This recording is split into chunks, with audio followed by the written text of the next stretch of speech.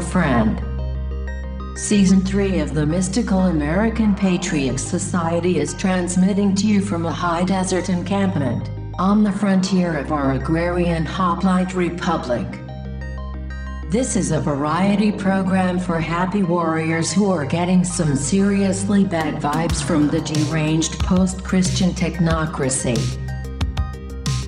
Grab a tankard of yak's milk and join us by the campfire as Sumo and Cavi return to shake your surveillance, expel your parasites, and generally have a good time. Are you ready? Stand by.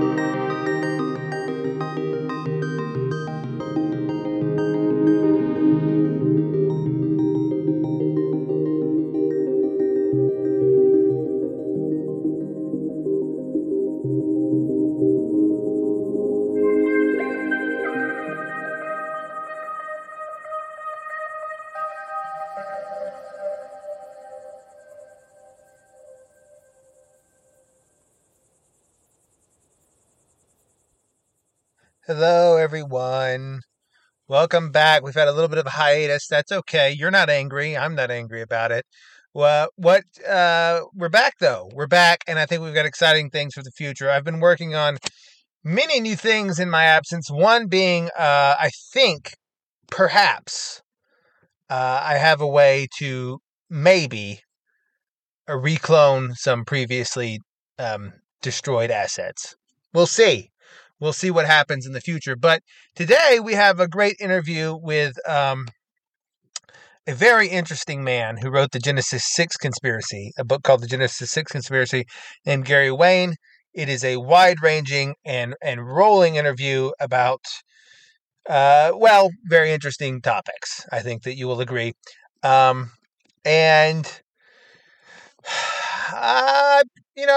I don't know what to make of it all. It's pretty intense. It's pretty out there. It's pretty crazy. It's nothing crazier than we've said on the show before. But when you put it all together, it makes for a very intense picture, and I hope that you'll all enjoy it. So without further ado, here is the interview. But before we do it, everyone go support us on Gumroad or Patreon, please, because this cloning technology perhaps a dead co-host back is not cheap. This stuff does cost money. We need help, and that would be great if you would support us in that way. Anyway, without further ado, but don't listen. Pause it now until you go pay money. Right? Pause, pay money, and then come back and finish. That's the order of operations here. And after you go pay money, ready? Here we go. I'm going to pause for you to go do that. Okay, now without further ado, let's get into the interview with Gary Wayne. Okay, everybody, hello. Welcome to the show, the episode. We are here with Gary Wayne, who I think is going to be a very interesting show. He is the author of the Genesis 6 Conspiracy, which is Gary. Your book is really I would say it's a really wild endeavor. It's got a lot of interesting things in there. Giants, alternative history. It ties into conspiracy theory, secret society, the whole 9 yards. Yeah, it's probably the most unique book that's out on the marketplace. And I guess, when it ties in so many different things, it's probably the ultimate conspiracy book. Yes. So yeah, it's and it's part one. I have book two coming out It's scheduled for release for March 12th. That's actually taking for pre-orders right now on my website and also on Amazon and Barnes and Noble and other places as well as Kindle. But yeah, it is a book that I stopped writing many times because I just thought, you know what, this is too crazy. Yeah, yeah. And and who's going to believe it? Who's gonna publish it and who's gonna read it? So, but I just kept sort of being drawn back in and drawn back in and kind of showing more and more things. And the project sort of grew and grew and grew. So it wasn't a book that was written overnight. And it's not the book that I had thought I was going to write when I started out. But Yeah. after I decided to add in other things to the topics that I wanted to talk about, then I needed to learn about other religions. I needed to learn about the mystery schools. I needed to learn about secret societies, and it just started going down all these different rabbit holes. And it was just the writing of the book, let alone the research before that.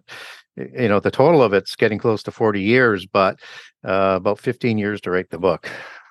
Yeah, I mean, well, in answer to your question of who was going to read it, and our audience is right up the alley for this. We talk about these topics all the time, but your book is probably the most comprehensive thing that's ever been put together about it. And I'm impressed with the book and impressed that you are endeavoring to write book two, because I know how hard it is to write a book. And yours, the first one was like, I don't know what would be in print, because I have like but it's like, isn't it like 800 something pages? Yeah, just over 800 pages, and Yeah. I edited out over 300 pages because I knew I needed to get it down to a size where somebody might entertain um, Yeah. publishing. So, yeah, it's loaded with information right from page one right through to the last page, and it's heavily annotated, so people can check the sources and verify what I'm saying quite easily. And I have the bibliography, of course, in the book, so you've got all of the sources right there to verify.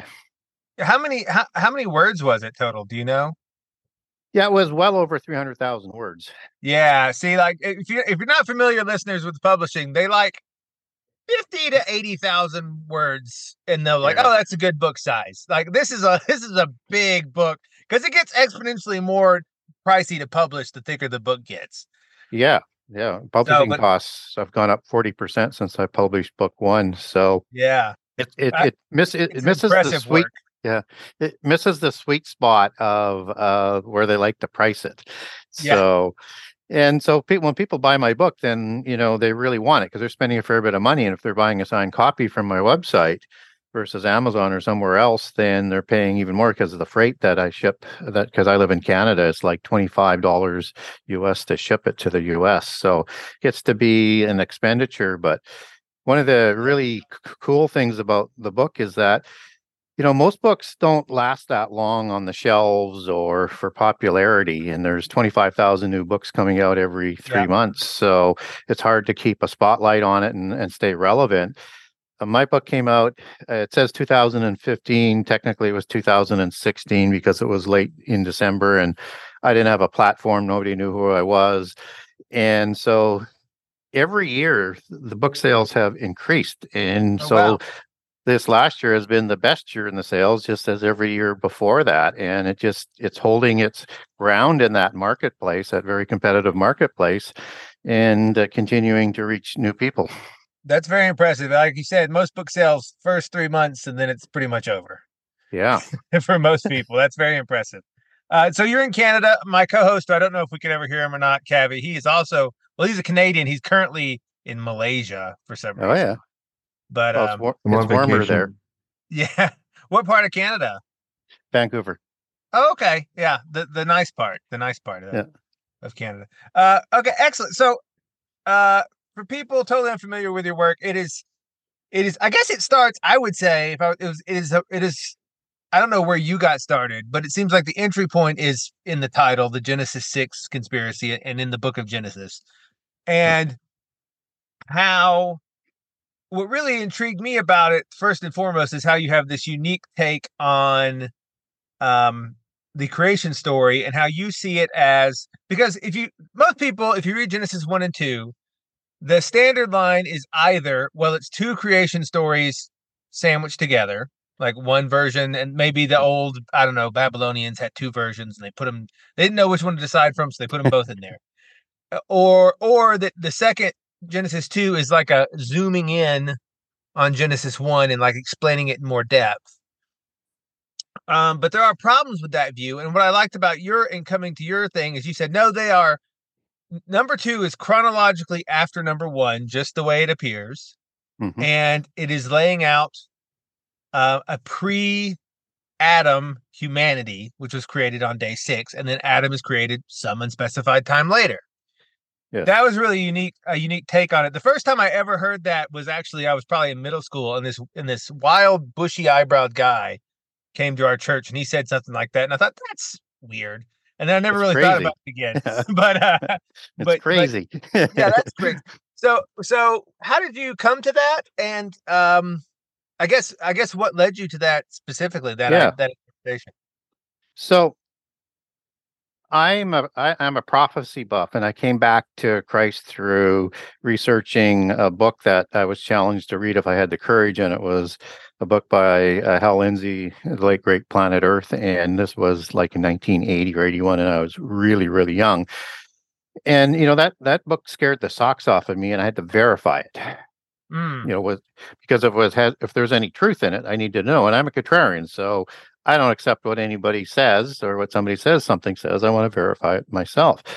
So I looked up at the verses, but I also understood that people manipulate the Bible left, right, and center.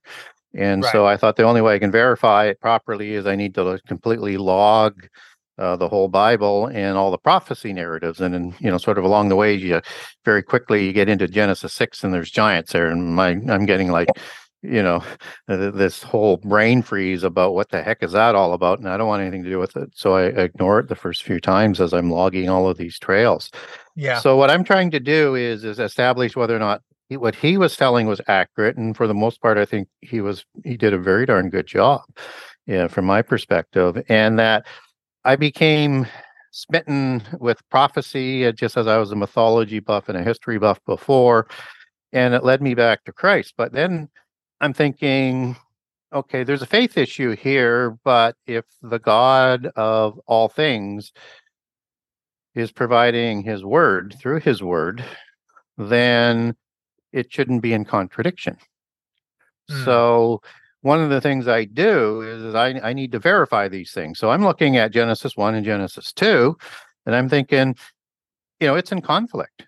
It's really quite strange that the details are different. They don't perfectly mesh, and they ought to. So either one of two things: the Bible is in contradiction, or something else is going on. So what else is going on? And then I'm looking at it. Well, I've been told that Eden was maybe day 8. Well, it doesn't say day 8.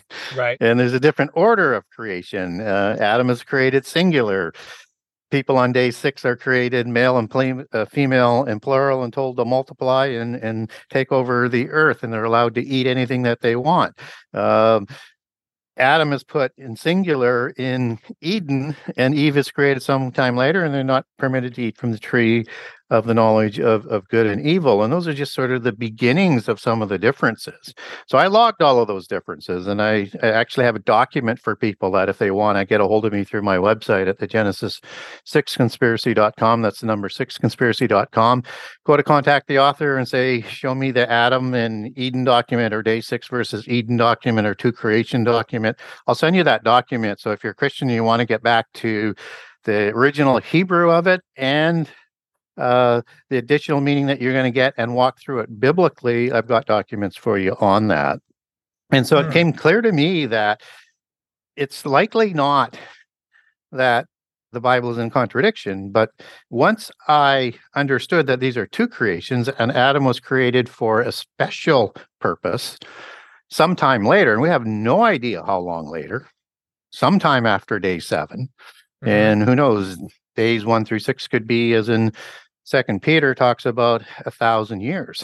So you're talking a fair bit of time, and almost some unexplained from a Christian dogma years between day 6 and Adam.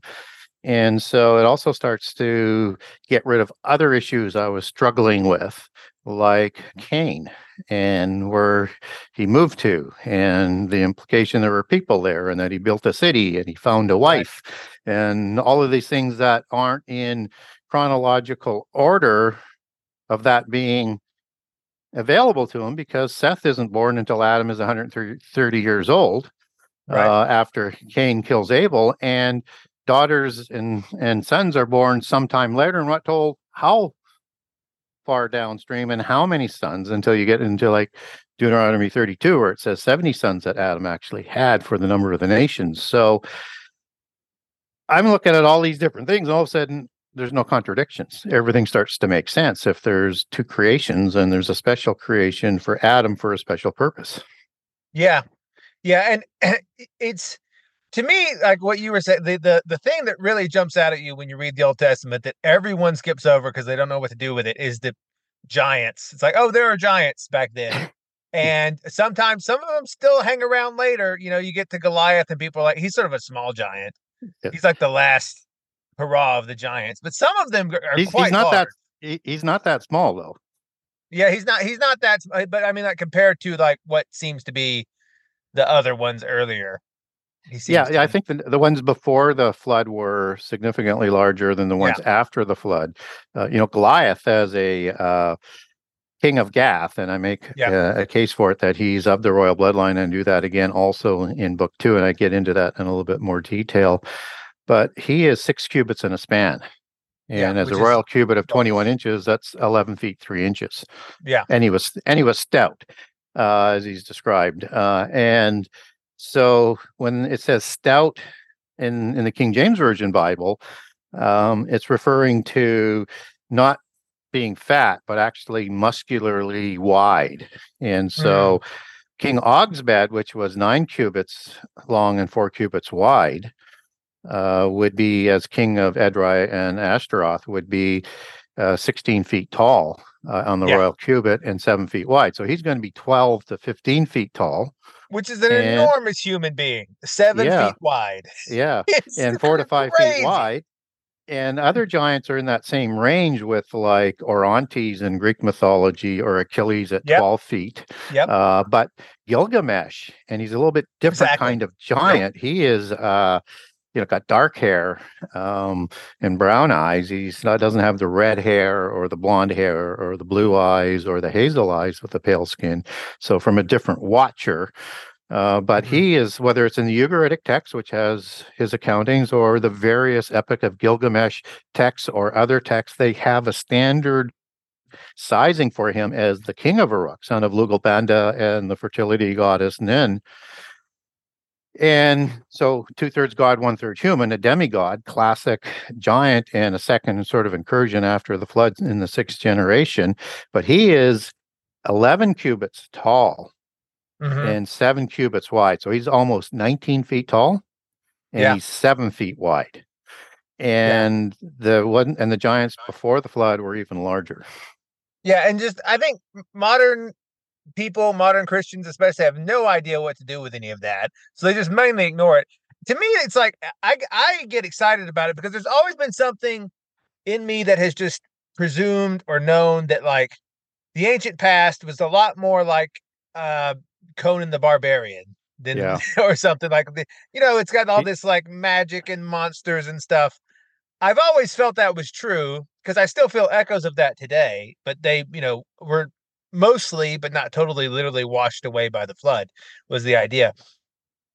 Okay, so you get into lay out for us, if you would, like your basic thesis about the Adam, 2 races, like the Adam people coming second, and then the people before, and then how does that work out to who we are today? Are we from the line of Adam? Are we from the people before? Are we both mixed together? What's going on with all that?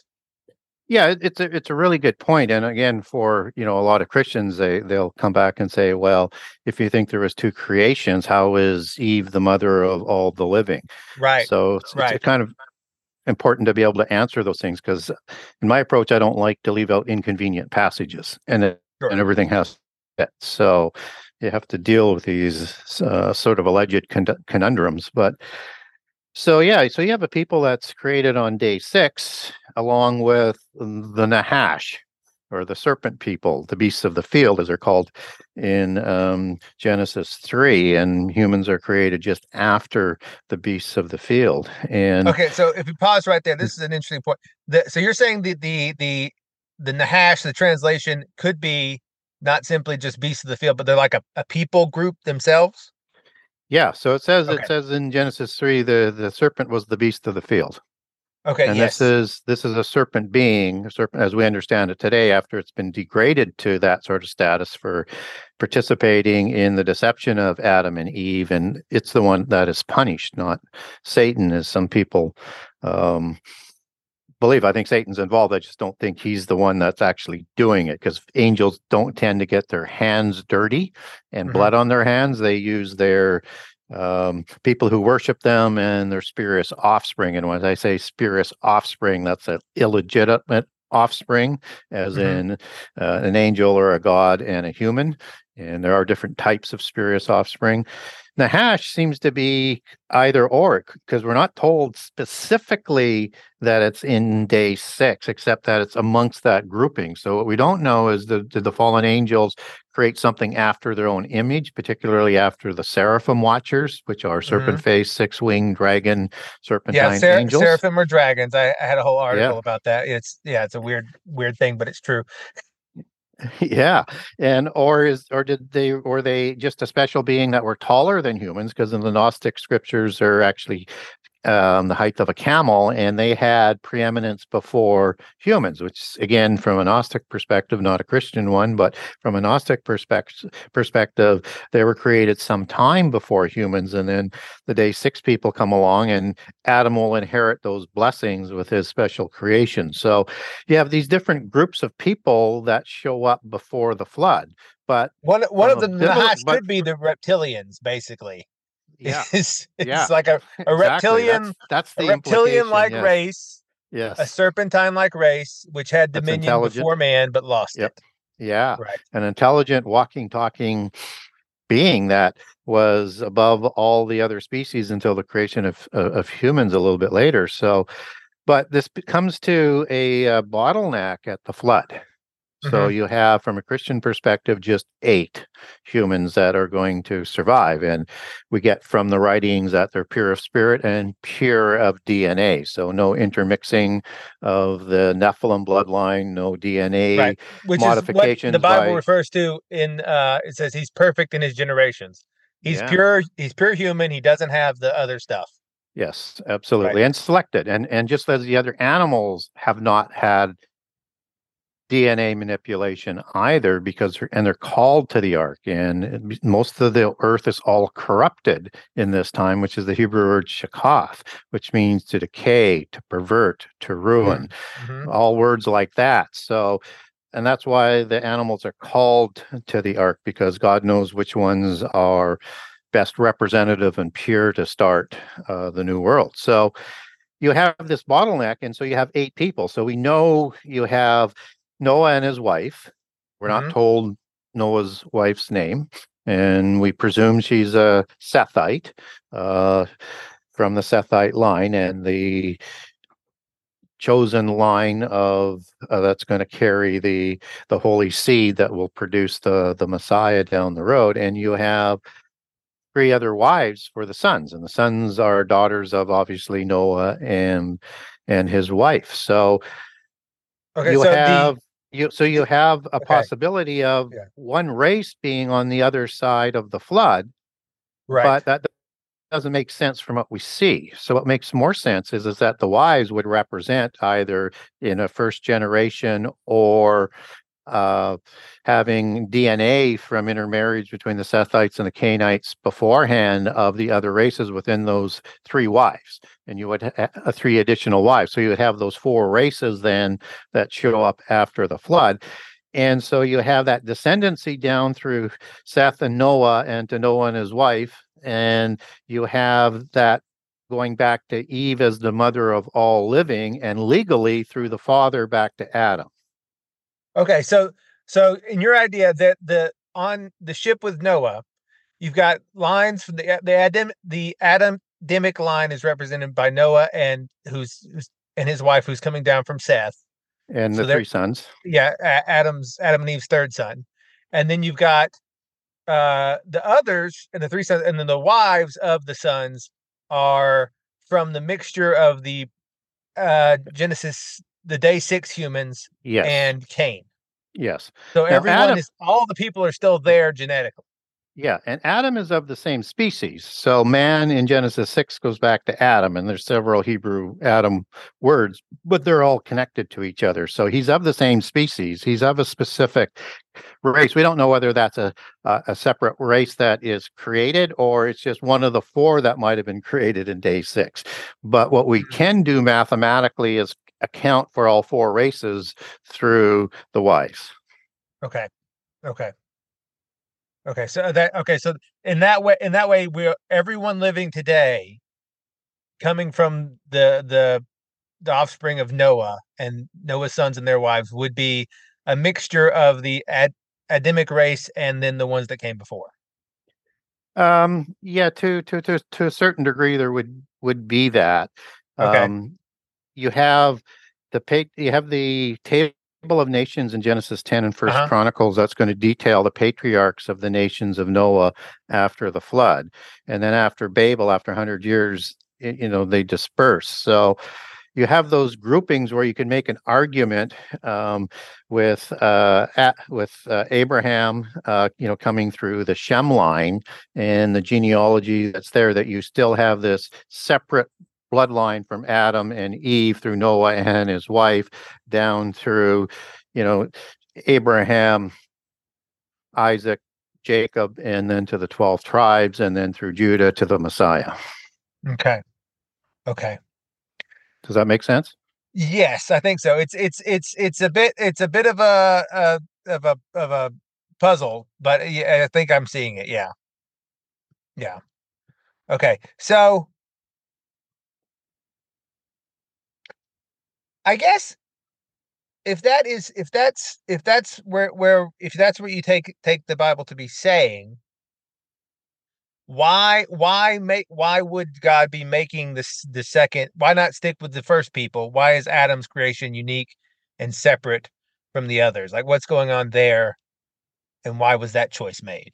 Yeah, I think it goes to the root of why the giants are created. And believe Okay. me, when I first read the giants, I had that, mental cognizant dissonance like everybody many times before I decided to deal with this. So I get it. The giants were created to destroy the Adamites from the face of the earth. Mm. And they're to do the will of the fallen angels. So it really goes back to the angelic rebellion. And so the angelic rebellion is angels that are immortal beings that have free will and free choice, and they had the ability to follow God or not, and many did not. In fact, we get a number that's quite astounding in the New Testament in terms of the rebellious number of being a third. And that the loyal angels counted in Revelation are 10,000 times 10,000. It could be an allegorical number, but either way, it's a very large number. Mm-hmm. 10,000 times 10,000 would be 100 million. And you get the same number in Daniel 8:10, and you also get that in the book of Enoch. So you get that consistency of that number. So that suggests, depending on how you want to do a third, is that 33 million or is that 50 million? Depending on where you want to do the math on that, it's still a big number. It could be a little less, or it could be even more. We don't know, but at least those kinds of numbers. And so you have them who are going to look at the creation through days in 1:6, and look at the creation of Adam, or the humans, that they are going to lead astray.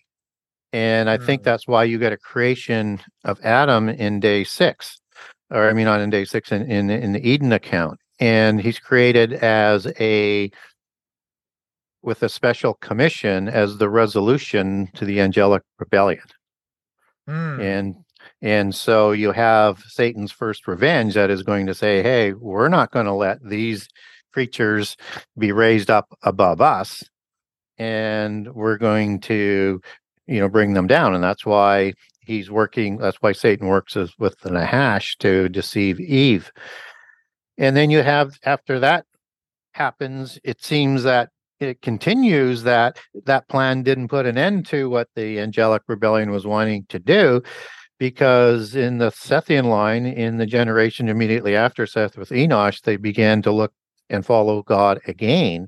And I think that brings the next retort, is the creation of the giants, to ensure that humans do not choose their destiny, to leave their names written in the book of life and not be blotted out, but have that chance. And that's the whole thing that's going through, to have that chance to either leave your name in the book of life or have it blotted out, that was written and named each individual from before creation, to have that opportunity. And so the Adamites are going to eventually be resurrected to be like angels and to be the inheritors of inheritance, and then to judge those angels for all their crimes against humanity and against the earth. So the Adam is, so the in your reading, the rebellion is already happening prior to the creation of Eden, and Eden is created as a solution to the rebellion. Like, here's the ambassador of what God actually wants to happen. Here's the Adam and Eve, and they're going to set things right, but the war continues and they lead those people astray as well. Yeah, they lead. They lead the people of day 6 away. They lead the people of the Nahash, if they're created just before humans. They may have even have corrupted the earth before days 1 through 6 as well. That's another rabbit hole that I touch on in the book as well. And I think it better fits when the rebellion probably happens, but you could go either way with this one, and I think they both work. I just think the other way fits better scripturally with all the information that we get. So what God does is he lets people convict themselves. And so what we're seeing after the creation of humans is the rebellious ones continuing to indict themselves with the crimes they're going to do. And he's going to let that play out, because as Alpha Omega, he knows the beginning and the end, and he knows exactly what they're going to do. And they're going to try and ensure humans are wiped from the face of the earth. And they actually come close to succeeding with the flood, except that God intercedes so that all people will have that gift of life and opportunity to have immortality if they choose. And then he intercedes at other times as well, but just to ensure that all the names are going to have that opportunity. And there's a Messiah plan right from the beginning, because he knows Eve and Adam are going to be deceived. He knows the things that are going to happen, and he's letting it play out for a period of time. And so we know that the angels, they have a lot of knowledge. They had intimate knowledge with God, but they didn't have all the knowledge. And this becomes clear in the book of Corinthians, where it says the princes or the archons who rule this world, they wouldn't have ensured Jesus was crucified had they understood there was a resurrection. So they actually brought their fate through their destiny and their choices on themselves, and that they will be after that point. Jesus actually goes to the rebellious angels who violated the laws of creation and committed the crimes against humanity into the pit prison or the abyss prison while he's in the grave. And I think, speculating on my part, that he's telling them that when I resurrect on the Sunday, your rebellion's officially over, and you're going to be going to the lake of fire that's spoken about in the book of Matthew, that's reserved for Satan and his devils and his fallen angels.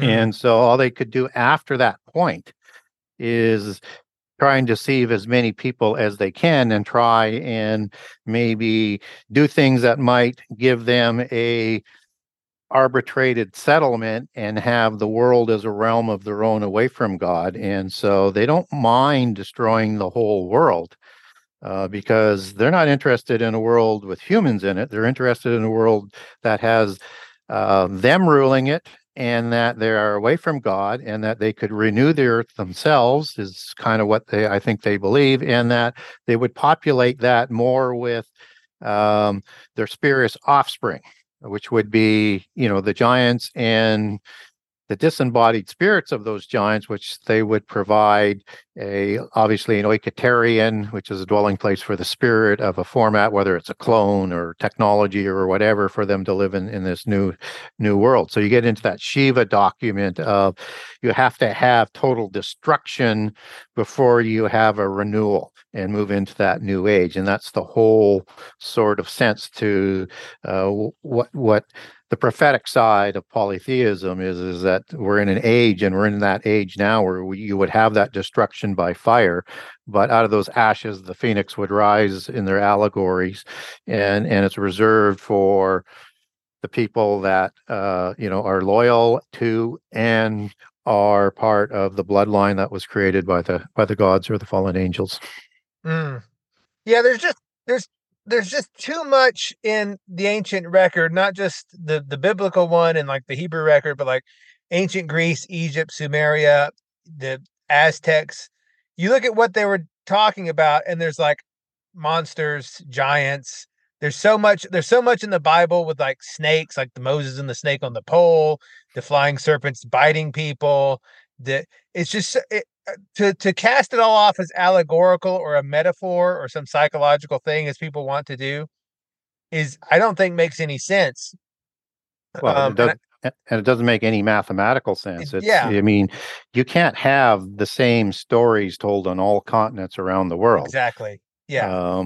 And so many of the events and details being identical, and who knows what we'll find on Antarctica? Probably something sort of similar. If we ever live long enough to see what was going on in Antarctica. But I mean, you have pyramids on every continent. Yeah. You have the flood story on every continent. You have giants on every continent. You have little people. You have, you have the rebellion of the gods on all of. It's the same history. It's seen through two different lenses. One would be, as a generic sense, a polytheist lens, and then to the vernacular of the culture of the polytheist culture, and then the other one, the monotheist lens. But they're telling about the same events. And you said, I think once people ask like, well, why wouldn't you see these things anymore? And I think like, I guess my answer would be, I think we probably do. We just don't recognize it. Like you were saying, there does seem to be like genetic traits associated with these people. Like the Nephilim appear to have been predominantly red-haired people. And so you might say, well, maybe red-haired people are carrying that gene still a little bit. I don't know. Or like this idea you brought up with like every culture has like there was a race of gnomes or leprechauns. Yeah. And we still have little people today. Those genes are still here, and they sometimes re-express themselves seemingly at random in the population, where you have, dwarfism and all these other things. And there's no reason to think like in the past there weren't just whole countries of those little people. Yeah, around. In the Bible, Christians aren't familiar with it. Get a hold of me, I'll send you the passage on it. But you have the elementals that we are enslaved to in this world, that they help govern this world as part of the visible ones. Biblically, we're told there's the invisible ones and the visible ones. So there's an offspring. And so and there is a residue of this bloodline, because giants show up again after the flood. Yes. And we're not told how, but they do. And they show up as the Rephaim after the flood. And they also have red hair and blonde hair and hazel eyes and blue eyes. And then there's this dark-haired variety that Gilgamesh or Nimrod kind of are depicted as. So there's a few different strains, just as there was, but the predominant one, as you said, for the most part, was the red hair and the blonde hair, with the red hair being the most prized, or the kind of the combination of blonde and red. It's kind of that light strawberry kind of color. Mm-hmm. And it always made me uncomfortable, because I have some Nephilim traits. And I've always felt like, I have pale skin, hazel eyes. I have red tinges. There's red hair in my family. And that there is a gens that they keep themselves centered around, and that's kind of the root word for genealogy. And so I talk about it as the fairy gens in book one, and the elven gens, and I mentioned the Elby gens, which is Elby meaning pale white, Yep. and from a specific patriarch, which would be a specific giant. Which is And probably related to Albion, which is England. yeah, it does have a Yep. connection to that as well, and I Yep. cover those connections in book two. Um, but it's from the same sort of root, right? And then you have the like, and I talk in book two about the Julia gens, which is the gens that is part of the black nobility of Italy, and also it's black nobility can be used for the royales of all of Europe, but there's a specific black nobility that takes their Julia gens back through like Julius Caesar, Augustus, the senator families, back to Romulus and Remus, and to their celestial mafia godfathers. Mm-hmm. And so they all have a genealogy that they keep track of. Mm-hmm. And so they call that a specific type of a gens. And in that gens is where and I don't write about Rh negative in book one, but if you look at the royales, they're heavily concentrated in Rh negative blood. And a lot of Yes. people say, This well, is you a can't. strange thing, but it's true. Yeah. And I have a great document on Rh negative blood, and they have all of these additional traits uh, that they say is attributed in surveys to red-haired people and would associate to a lower level of the blonde-haired ones. But it's the Rh negative, and people will say, well, you can't add something that's missing to a bloodline, so that makes no sense. And that's a great sort of superficial argument. And what Rh negative is, it's missing the D antigen. So how do you add that in if it's missing, right? Right. So it's not the bloodline. I mean, they look at and talk about it in bloodlines as in Grail, as in something in the blood, as in the Rosicrucians and Grail kind of ideology that goes back to giants.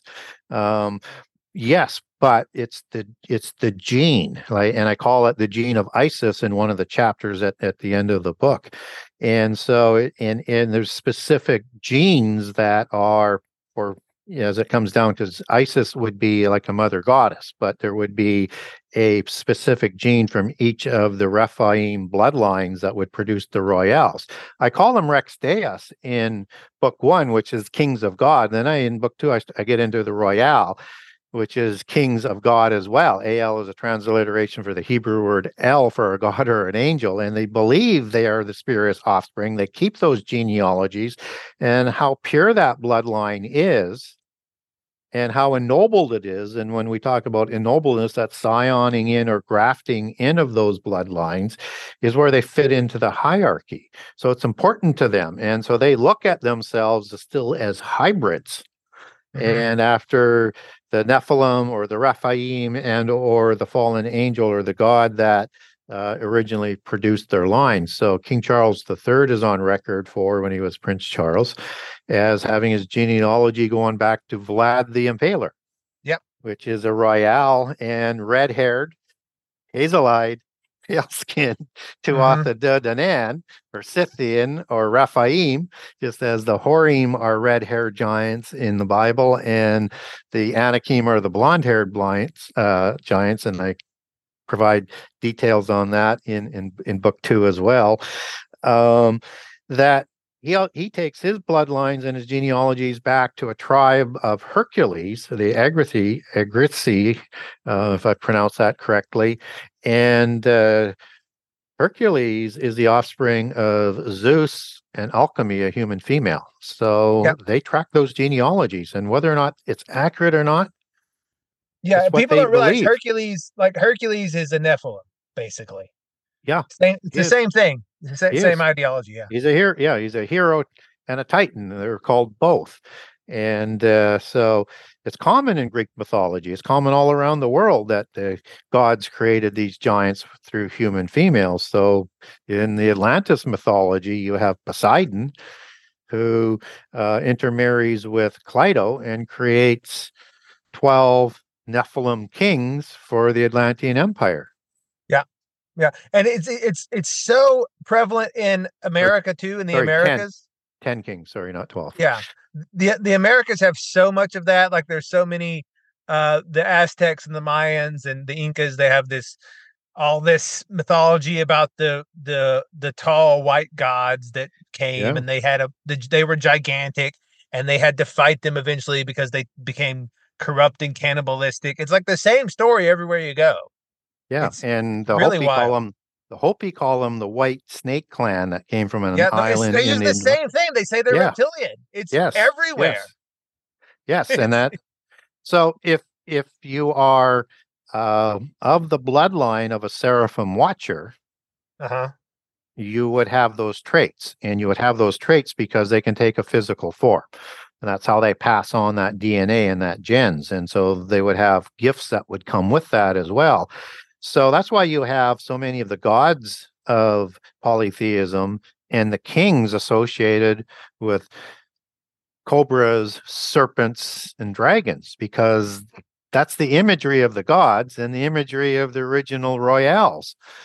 So you have like the Naga gods in India. Those are serpentine gods, right? You have the dragon creator gods in China. Typically Osiris and Isis are depicted uh, as serpent gods, with wings. And you have the original Greek gods, depicted for the most part as a serpentine gods. You have the plumed serpent and the feathered serpents of Quetzalcoatl and all of the Central Yep. American and Thunderbird gods as you move through the First Nations of North and Central America. This is a constant, and they all produced Yeah. a I mean, royal bloodline. even in things like Arthurian legend, Arthur's father was Uther Pendragon. Yeah, Yeah, and it's Guinevere is the fairy queen. He's the dragon king, and she's the fairy queen, and right. she's of the Tuatha De Danann. Yeah, it's the same everywhere. Yeah, it's we swim in this imagery within our history, and it's all there in plain sight. We just have been sort of, I think, had our senses dulled to not recognize the imagery. I mean, it's everything is about their history, their genealogies, and their control over the earth. Mm-hmm. Mm-hmm. Okay, and here's where it gets even more weird: is that like sort of, you talk about how that's still going on today, and these like bloodlines, basically, you hypothesize are the secret societies, like the Rothschilds and the so forth and so on. Um, they are keeping this thing going and still seeking basically what they always sought, to destroy the world and regain control over the line of Adam. Yeah, so the ancient masonry, which also takes their creation back to before the flood, Hmm. and into the time of giants, and in the time of the development of Enochian mysticism that merges with the angelic technology from the fallen angels or gods in polytheism. Um, they attribute those same Canaanite patriarchs within their belief system, and so secret societies were originally for the royales, and so they Hmm. old masonry, the noble and the elite, they controlled the priest class, they controlled the army class in terms of who led it, they controlled all of the major businesses, they controlled all of the education, and they controlled the governments through the kings and things. And so you have this hierarchy that was formed before the flood that has continued after the flood, because they reset up after the flood with the um, either a second incursion or survival of giants after the flood, and they reset up again after the flood.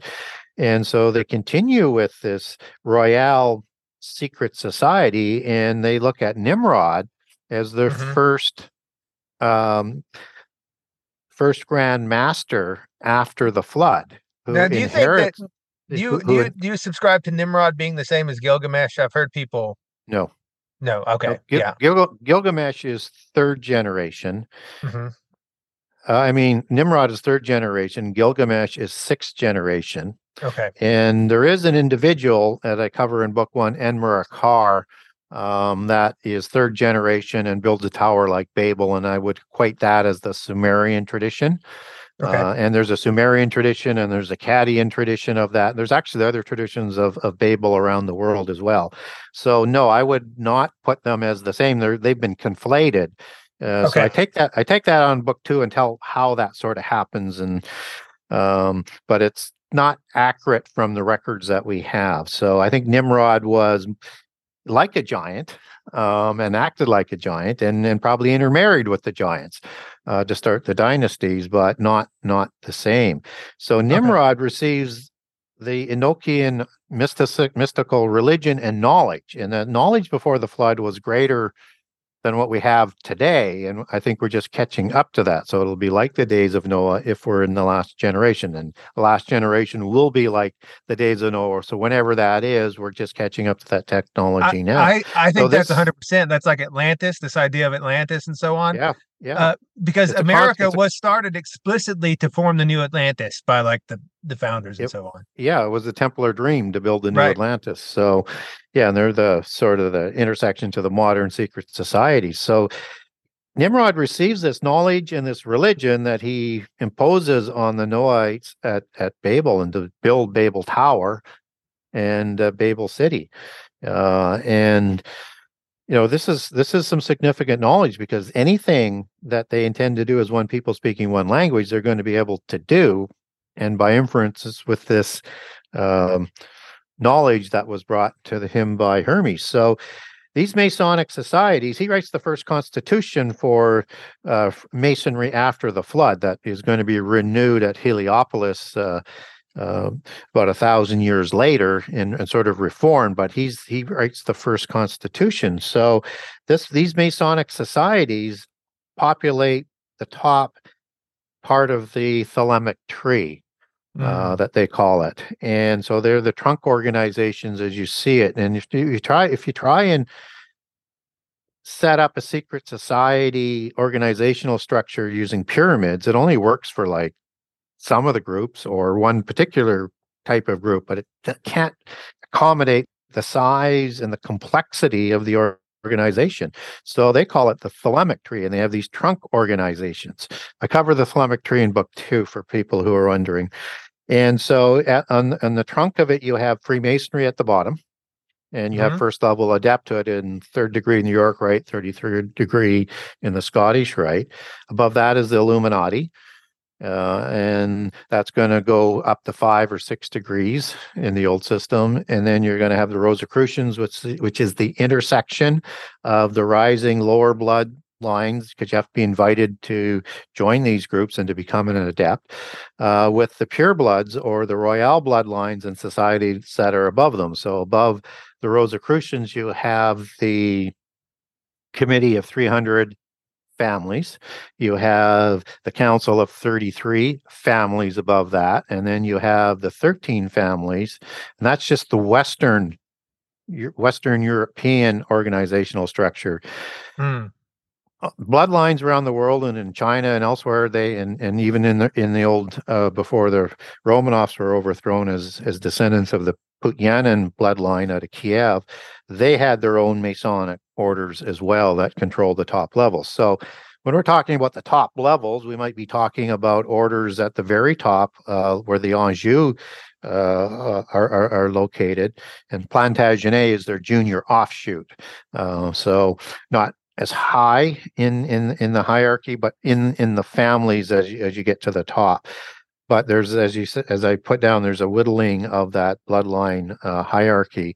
So the Knights of the Golden Fleece is the Royal Masonic Order of the Anjou, and that sheep that is the emblem that hangs down on a chain represents the golden fleece. And the golden fleece was the material that the gods, and to some extent the demigod giants, made their clothes from, that helped their bodies not to decay in the physical world.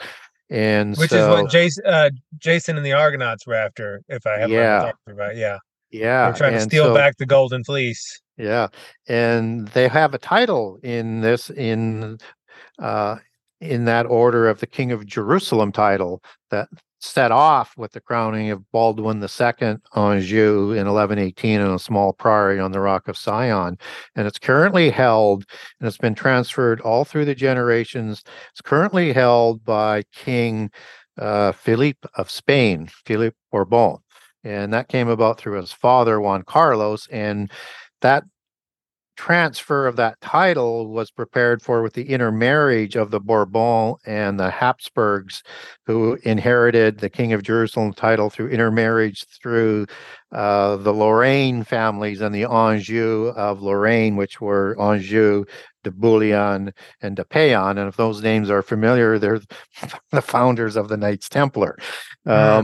So you have like a Golden Order order that's in England. There's two orders. There's one that allows like politicians in that we get the superficial pablum for, but there's the pure blood order that's still run by the Windsors, which are Hanover's, a German bloodline, which is how Charles gets his genealogy through Vlad the Impaler and the Central American sort of intermarrying of royales.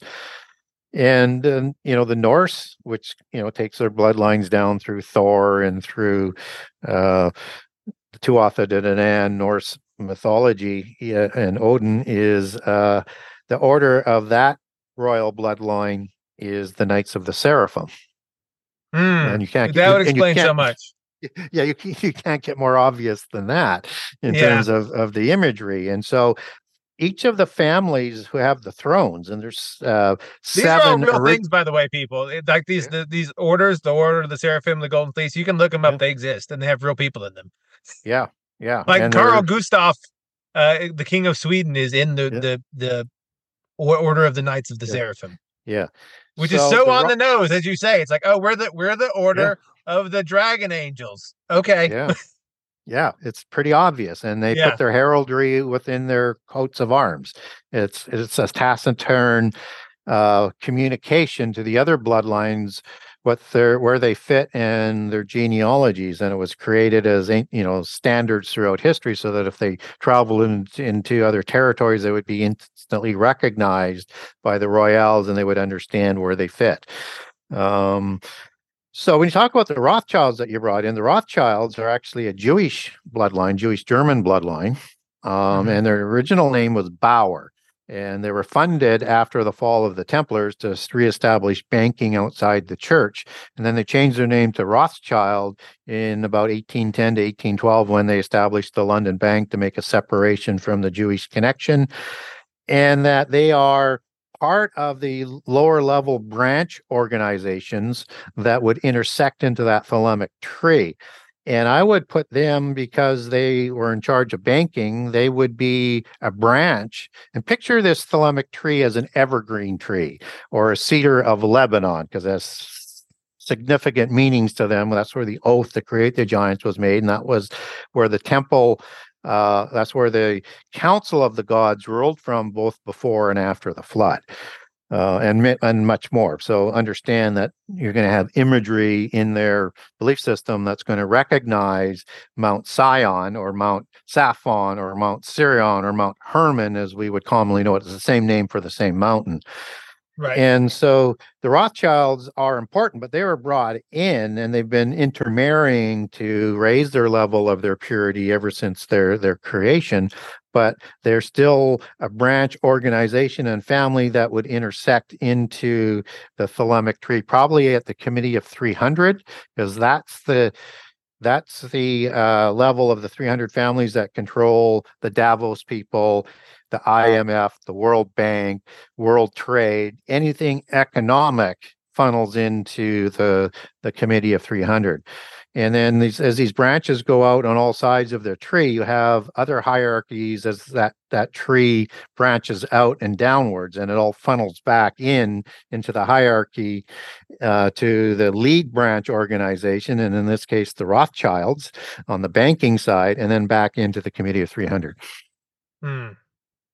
So is when you were talking about the Cedars of Lebanon, Mount Hermon, and so on, that is where, if I remember, like in the Book of Enoch, the angels actually descend and make an oath to interbreed with humans. Is that correct? Yes. That's the site where they come down. The oath of Harum anathema to carry it out to the end, no matter what the consequences were, right. And the start of the legal oath-based society, because the divine representatives, them on earth, them as the spiritu's offspring, and the angels, they both have legal tender over the earth through the council of the gods for a period of time.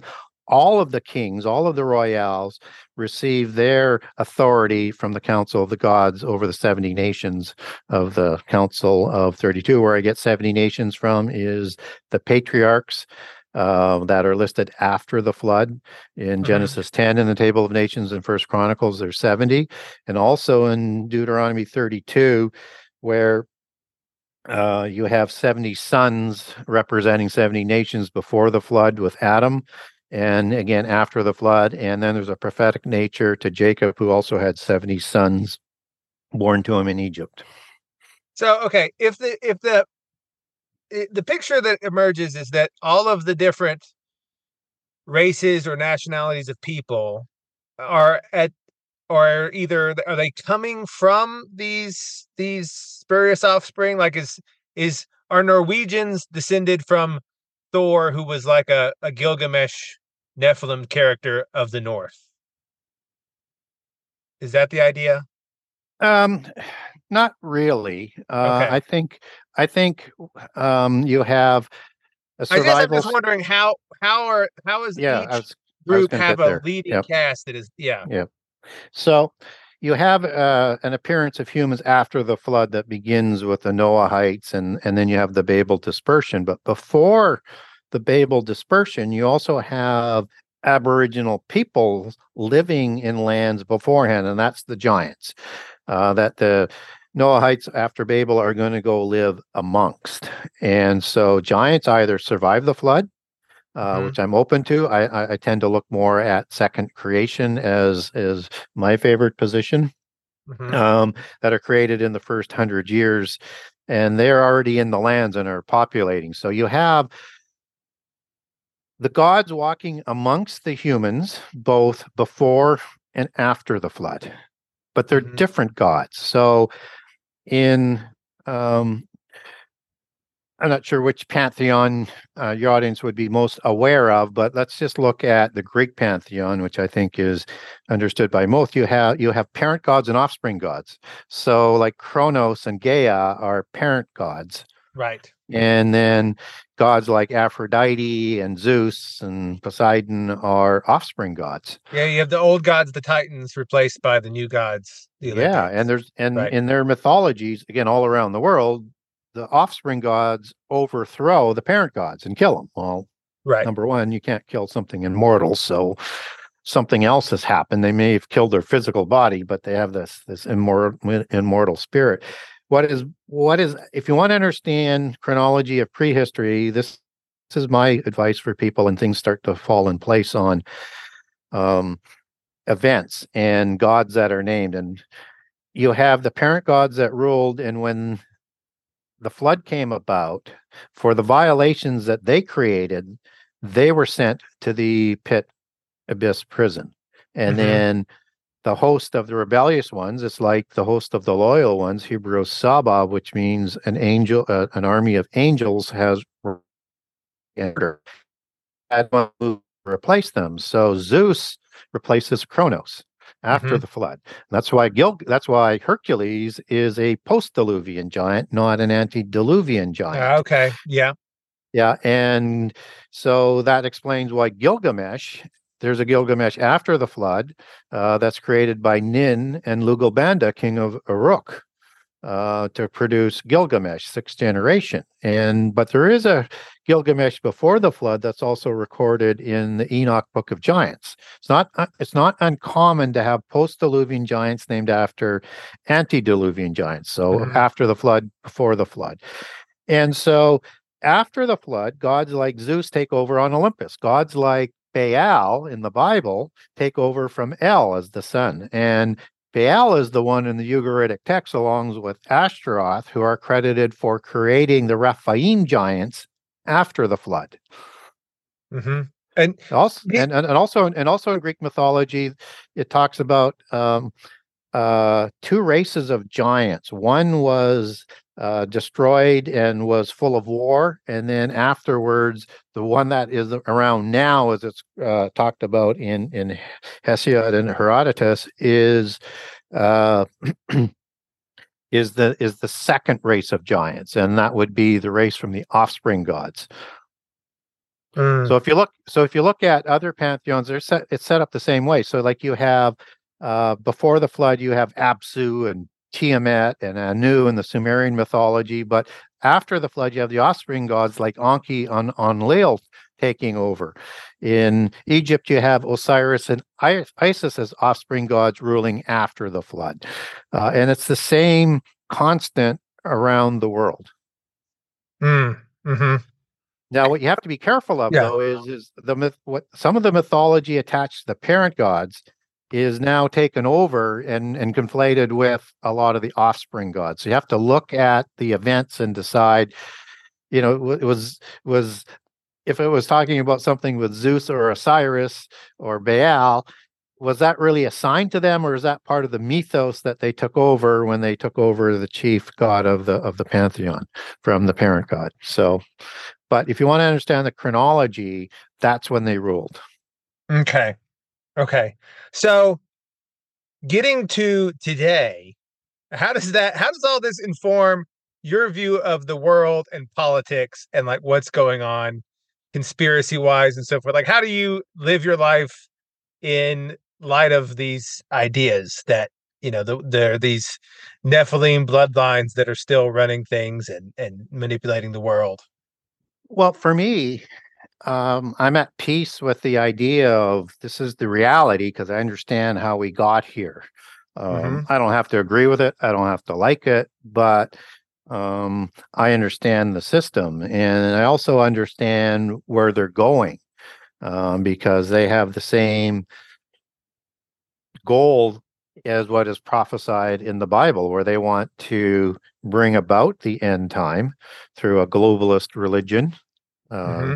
which is the Babylon religion, rooted in Babel, which is the religion that was inherited and given to Nimrod by Hermes.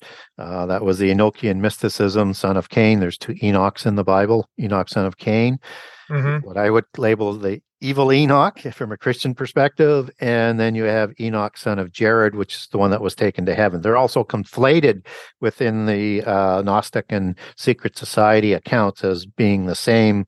That's a long story. I do explain that in book 1 in terms of how they got there. Yeah, because evil Enoch isn't evil Enoch somehow like a crazy ascended angel idea, like Metatron or something. Yeah, that's third Enoch. And 30. It's so hard to keep track of. yeah, there's a I lot of wish stuff people in out the there. past would just use different names.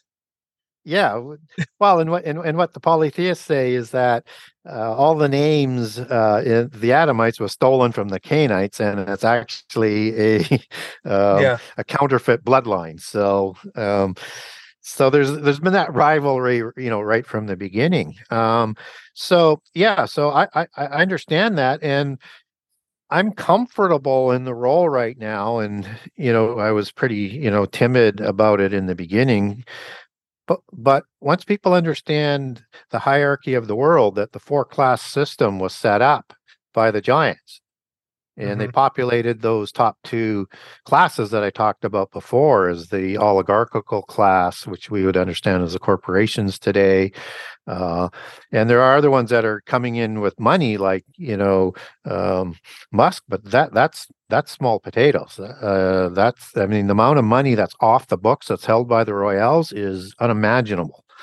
They look at Musk's money or Gates's money or Bezos, they are still paupers in their eyes in terms of the amount of money that they have, and they're the ones that they're utilizing and as the face for bringing about the New World Order, as what I like to call it, is the Nephilim world order back into place. So I'm comfortable with communicating to people. Here's how the class system was set up, and that humans were designated as mundane, Mm-hmm. not part of the demigods. And the ancient meaning for demigod was the offspring of a god and a human female, or a goddess and a human male, and both genders of the gods produced offspring. It just as Gilgamesh comes from a goddess Mm-hmm. after the flood. And so humans were designated into a small entrepreneurial class of bakers or tailors and just things that were so labor sort of intensive that they needed that skill, but they didn't want to do it themselves as the nobility elite. And then the slave and or labor class.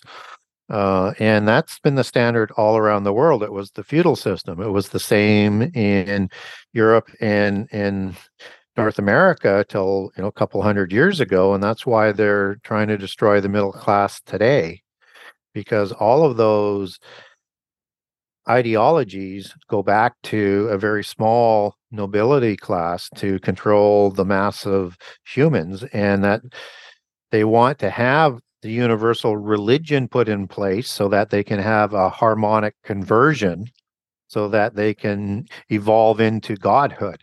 And they need this to come about. But to do it, you also need to have in their belief system a world government, and that they're going to set up this royal dynasty. But there can only be one royal dynasty. There'll be a larger elite. And that's why you have rivalries throughout the lines, because there can be one, like the old Highlander movies in TV shows, and that would be the fairy quickening aspect as opposed to the dragon of the drinking of blood. You have the transfer through this energy life force or lightning when you take the head of the warrior bloodline representative. And they're trying to bring that about and make their stand and earn a realm on their own away from God is what they believe that they can do. So it starts to make sense that just as we had Atlantis as trying to bring about the 10 kings and world government and was the part of the golden age where the gods walked amongst humans and that everything was good until the giants went evil. They're trying to bring that back again. So when you look at the end time, they're trying to create those 10 kings. The new Atlantis, as the Rosicrucian Francis Bacon wrote about, where you have this universal religion that's in harmony with sciences as it was before the flood. And that's in their belief system. The Gnostic religion, which is also branched out of that, was Theosophy and New Age. But it's all that ancient root religion. That's the same identical religion with the same gods all around the world with this different vernacular names to it. They're trying to bring that about. And so everything that we see going on today is what was foretold in the Bible of this universal religion, as we are told in the book of Revelation, as Babylon. And you have the 10 kings, the 10 toes, the 10 horns of this end time empire, the seventh empire that will make the way for the eighth empire, which is the Antichrist empire and that royal dynasty that goes forward in their belief system. Both sides are talking about the same nexus point. They have just different outcomes from the monotheists in the Christian belief, as I believe. Yeah, they both are talking about getting to the same, like, yeah, exactly like you want, but one sees it as good and one sees it as bad. Yeah, so is this what you were talking about? This, they want to evolve into godhood. Is that basically what we're talking about when we talk about the coming of the Antichrist? Like this one who comes up and has said, "I have done it. I have evolved into God," sort of idea. Well, he's also going to have biblically a false resurrection or a resurrection of some sort. He's going to receive a mortal head wound, so he's going to have an extra elevation to him, and will have an extra set of powers that are provided to him as an avatar of the avatar.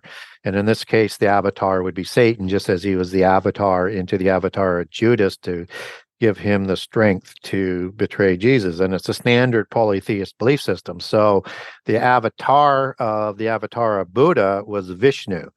And so expect that to sort of consolidate into one, but they're going to have rival bloodlines right up to the end until the true one actually sort of appears. So it's going to be very, very confusing. So there's lots of these royals who have positioned themselves to want to be that dragon Messiah so that their family can be the ruling dynasty going forward. And even in the King of Jerusalem title, that the Anjou say they have the rights to, as they've scioned or grafted in bloodlines of not only King David, but also King Saul. In the time of the Exodus Wars of the giants, you have Joshua awarding Jerusalem to the Benjamites. So they've got Benjamite Saul bloodlines in their belief system grafted in, which gave them the right to crown themselves the king of Jerusalem. That will be officially announced with that title in their belief at the time of the abomination. That's recorded in the Bible and Revelation 13 of the rise of Antichrist. So, yeah, they're all talking about the same thing, but it's going to be messy as we get there because these are brutal rivals, even though they work together on the same agenda.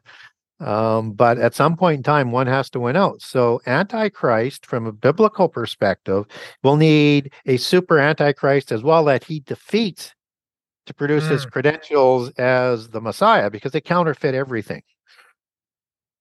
Oh yeah, that's interesting. Yeah, because if they do, like I've said that before on the show, they're counterfeiters to the way down. So they would need to counterfeit an antichrist for them to defeat. Even Yeah, that's an yeah. interesting idea. And what's Yeah. interesting is if you look at the Gog War in Ezekiel 38 and 39, it says Gog of Magog, the chief prince of Meshech. Mm-hmm. Well, what's interesting about Gog is we don't get anything in the Bible of where Gog comes from or who Yeah, he is. it's very strange. We get Going Mag back to we get Magog, who yeah. comes from Japheth, but I think he takes that name. But where we get Gog from is out of Greek mythology, and you were mentioning Albion. I was going to Well, say Gog Magog, the giant. yeah, Yeah. yeah, Iapetus, one of the parent gods before the flood, produced Albion, Mm-hmm. Gog, and Magog. And again, I think post-Diluvian giants were named after those giants, is how they show up in like British mythology, particularly in Wales and England. But Gog is a giant, Mm-hmm. right? Mm-hmm.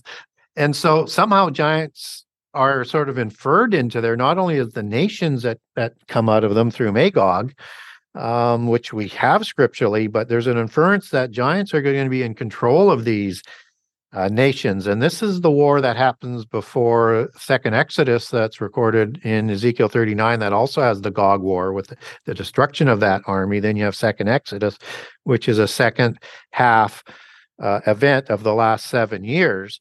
So this is before the last 3.5 years, before Antichrist comes to power, and maybe the Antichrist figure that the true Antichrist uses as his part of his resume to be the Messiah. And Gog, as you take that back to its Greek meaning as it shows up in the New Testament in the book of Revelation and Ezekiel 39 and 38, is understood as an end time Antichrist type figure. And this is the same war that is the Joel 1 and 2 war versus Joel 3, which is Armageddon that follows. And those creatures in Joel 1 and 2 are identical to the war, to the creatures, the chimera type of creatures that are shown in the 200 million man war in Revelation 9 after the abyss is open and the imprisoned fallen angels come out that did all of these crimes and things both before and after the flood. And the worst of the Nephilim, the terrible ones who are locked in the sides of the abyss that Ezekiel 32 and Isaiah 14 talk to us about. So you have this exact same description of this war. And I think that might be that counterfeit war that happens, say, 6 months to a year before the midpoint of the last 7 years. Mm. Mm. See, everybody, isn't this more interesting than Sunday school? You don't get this sort of stuff in Sunday school. Yeah. So, in this model, then Jesus is not here simply to save us from our sins, although he is that. He is also like the the final say in this cosmic war between the fallen angels and the Nephilim and humanity. And Yeah. he's sort of like the penultimate resolution to that He conflict. is, and Yeah, yeah. and when we talked about the It's a very complex thing that's happening. Yeah. the spurious forces that don't mind destroying the whole world, Hmm. um, they're going to do that through the things they do. So the sorrows in Jesus's oration, with the chronology and order of events in Matthew 24, Mark 13, Luke 17, and 21. You have these sorrows that get stronger throughout that fig tree generation.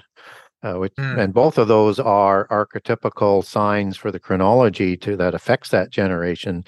The fig tree generation is very, very important because it's one specific generation and helps us look at the timing. And then you have the days of Noah, the third one that follows right after the fig tree. But the sorrows, there are wars, rumors of wars, pestilence, famine, and earthquakes. And then if you add in what Luke has on, because I like to overlay the additional details of Luke and Mark onto Matthew 14 or Matthew 24 to put the whole story in place, you'll have a surging of the sea. Those get stronger as you go through the fig tree generation. Then they start working together. We're just starting to see that work now, and we're starting to see this new world order or Nephilim world order starting to reshape itself. And you see, a grouping that has a lot of similarities to the Gog War starting to form in the Eastern Alliance, with India and with China and with Russia and with the Persians, and the Indians could be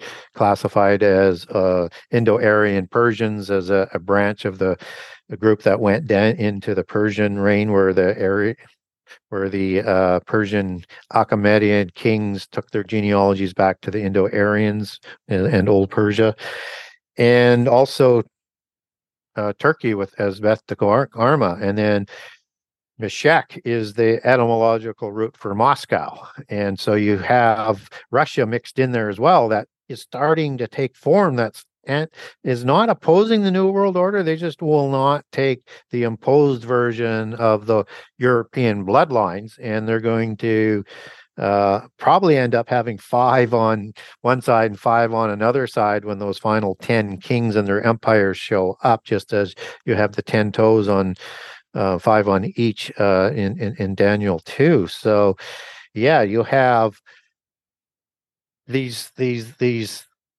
events that are going to get stronger in terms of catastrophes and wars, to the point where, unless Jesus were to step in, and he does, all flesh would be destroyed. And so these events are coming on us by the polytheist forces. They're contrived. Why? Because they want to bring on the rendezvous with destiny, the showdown with God. They want to wipe humans out, and they want to have an age without God and without his creation, humans.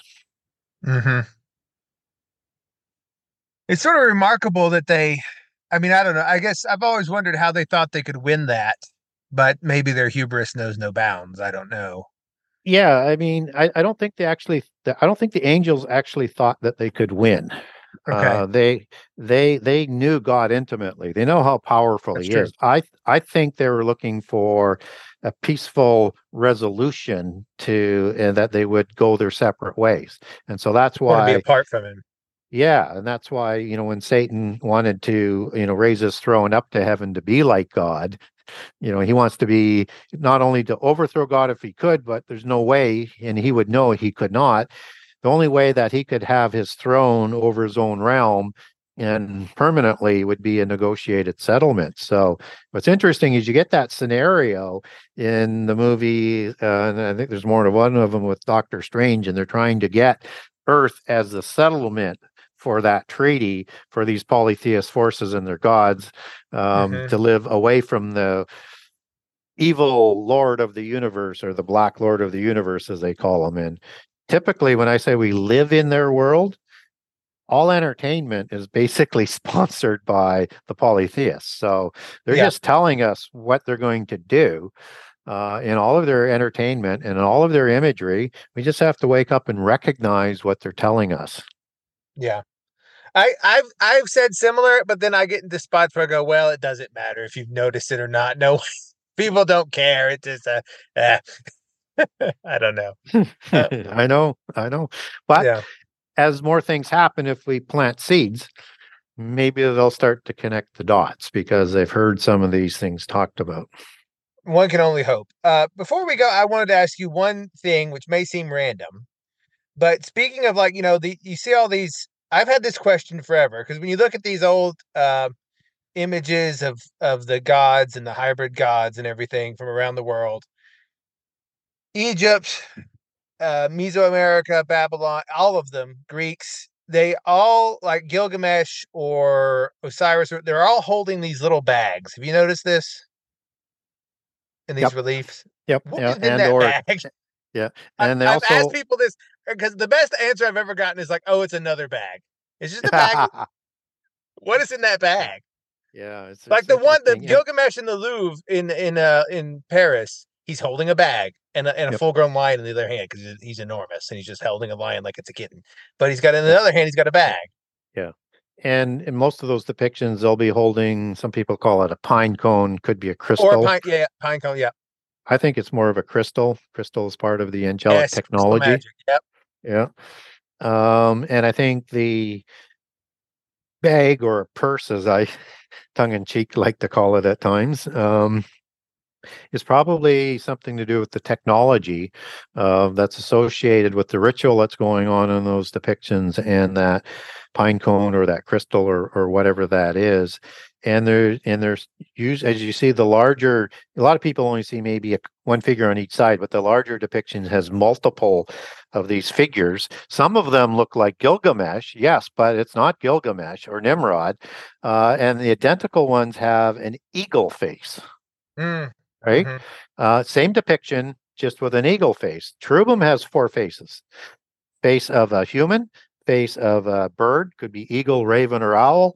Uh, is the face of a lion and the face of an ox or a bull. And so those are cherubim. And when they take their form physically in the world, they take one of those faces and they're uh, doing this ritual around this kind of tree or some sort of technology. And some people sort of imagine that as the tree of life.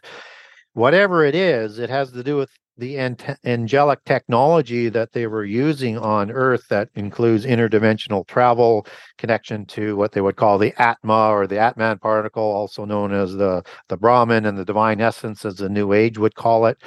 um, so access to all knowledge and access to um, powers that we can't even imagine that they're going to be bringing about when they walk amongst us again in the end times. So that's my sort of take on it. I know everybody has a different take, but there's no reason why a god is walking around with a bag. Yeah, Using unless it's like you said, yeah, I like it's this. It important. symbolizes Yeah. technology and knowledge that they're Yeah. bringing Yeah. because it would be a very. I think that they want to achieve when they talk about it, because it goes back to this idea of like gnosis and Gnosticism, that being saved through knowledge, is Yeah. that they think they can achieve immortality and all the powers of God through sufficient material knowledge that they can, through science, basically Yep. achieve immortality and not die and upload their consciousness into the cloud Yep. and all this stuff. And then Yeah. down into sleeves are oikotarians. And where I get oikotarian from is habitation in Jude 1:6, when it's talking about the angels that left their habitation. And in 2 Corinthians 5:2 is the house in heaven. That's the Greek word oikotarian, only used twice in the New Testament in Greek. There are variations of it, but specifically for this house in heaven or habitation, and it's defined as a dwelling place for the spirit. And so what they're planning to do is create a world with these angels walking amongst us, and for their spirits offspring who have disembodied spirits. Humans sleep and our spirit goes back to heaven until whichever part of the resurrection sequence that we're going to be part of. So this is all sort of part of their mythos and their belief system. So I think I think you had asked a question just a little bit earlier. Is so why is all of this important? Hmm. Um, and I gave some of the reasons. I'll leave people with probably the most important reason, and it's that Jesus warned us that not only will it be like the days of Noah, and we can't imagine what's going to come at us with that, but so much so that even the elect would be deceived if that were possible. Yeah. And it is possible. And so he promises us this for the elect is that, yes, we will go through tribulation, but we will not go through the wrath of God, and we will not go through the time of temptation, as Revelation 3:10 talks about. That's the time of trial. That's the hour of temptation or trial. That's the hour, same word Greek hora that's used in Revelation 17, when the 10 kings with a hive-like mind hand their power over to Antichrist. That's the same hour that's used in Revelation 14 when we get the summary of the last 3.5 year events that's used with the destruction of Babylon, and the same and follows the 144,000 first fruits in heaven after finishing their commission of the first 3.5 years. At the same time, when you have the two witnesses doing their commission for the first 3.5 years and are part of the first fruits in heaven, and the ones that in Revelation 6 are told to wait for the ones to come out of the tribulation of the saints in the first 3.5 years, and that this is the same hour that's described in the details of Babylon as the first event of the last 3.5 years in Revelation 18 with the destruction of Babylon. That happens in an hour. There's that hour that Jesus is coming back for, and there's an hour of these antichrists that all meshes into a time that he's going to spare us from, but we will go through tribulation. And tribulation is more than just the last 3.5 years with the Great Tribulation. It is the affliction that's in Matthew 24, and that's the same word for tribulation in Matthew 24:21. And it's the Greek word thalipsis, which is tribulation, not wrath. And we know that Matthew 24:21 is the great tribulation of the world not seen since the beginning of creation, versus the tribulation or affliction in Matthew 24:7-8. And Revelation 7, same Greek word again for that. And in Mark 13, when it's talking about that great tribulation not seen since the beginning of the world, not translated as tribulation there. Exact same parallel account, Matthew 13:19 to Matthew 24:21, but that word is affliction, just as it's used in Matthew 24:7-8. That's the tribulation that we're going to be going through before the trial, and when the abomination that comes at that midpoint of the last 7 years. So we have to prepare ourselves not to be deceived, and to try and help others not to be deceived, because the delusions will be so strong that Antichrist will be very convincing to be the real Hmm. Antichrist. Hmm. Hmm. Yeah. Well, that was a lot to think about. Like I said, people, if you get the book or the upcoming second book, which you should get both, it is quite a tome, an interesting tome to work through, and it has a lot of stuff. A lot we didn't even come close to covering the whole thing. I mean, Yeah, it would take there's just so much. Yeah. it's just so much. But thank you for doing this, Gary. I thoroughly enjoyed it, and I hope that your new book goes just as well, if not better, than the first. I think it'll do very, very well.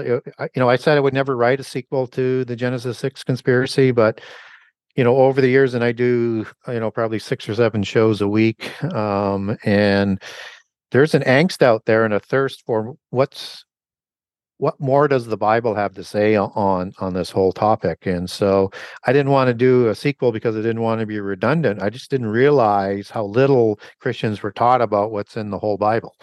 Oh, it's And basically nothing. If you go to church, any church, you basically just get the sermon of "Dear people, please be good" every yeah, Sunday, over and over yeah, again.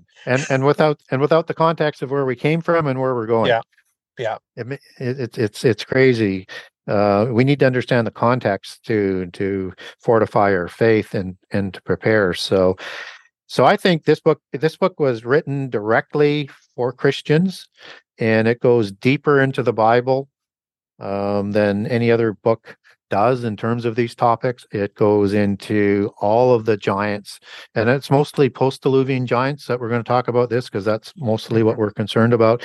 So I'll name all the different giant tribes that were after the Bible. I will name the hybrid tribes, and I will take all of those back to patriarchs. I'll give you the angelic hierarchy, both loyal and disloyal. I'll bring in the Mount Hermon and the Council of the Gods connection.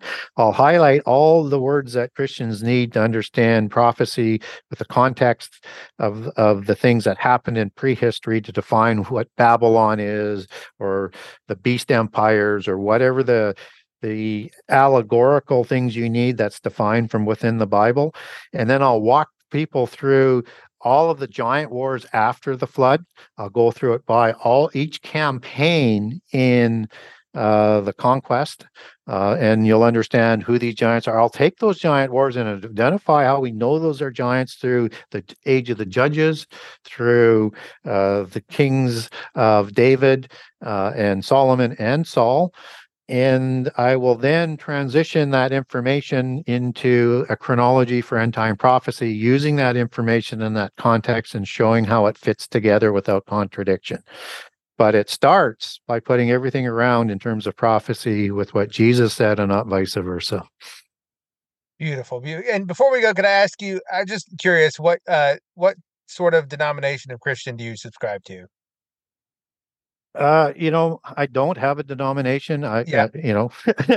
I figured. I'm, I just knew. I just knew. I just knew reading the book. I was like, I know this guy can't be like a Catholic. This isn't something a Catholic could produce. yeah, no, my wife is, Yeah. but I just classify myself as a Christian and a believer in God, and I'm comfortable in any church that I would attend because you're there for worship, and Yeah. we're worshiping the same God. I'm not here to divide Christians. I'm here to hopefully try and unite Christians, because we get so legalistic and we're harder on each other than and we should be supporting each other. And we need to teach more about what's in the Bible, so we can put on that armor of God, not try and impose people with our belief system. We have to roll that belief system. So if we want people to give the Bible a look. So yeah, I try to run down any parts of Christianity. I just think everybody's at a different level on their spiritual sort of path and knowledge within the Bible. But more and more people are waking up that the ministers are not preparing us for the times that we're in. And it seems like you have two options. One is Christianity and the Bible is obsolete, or maybe the churches could teach how the Bible is applicable to these times and what is taking place and what will take place. Excellent. Well, thank you again for doing all this, Gary. It was really fun. Thank you. It was a All right. pleasure. Thank you. Bye-bye.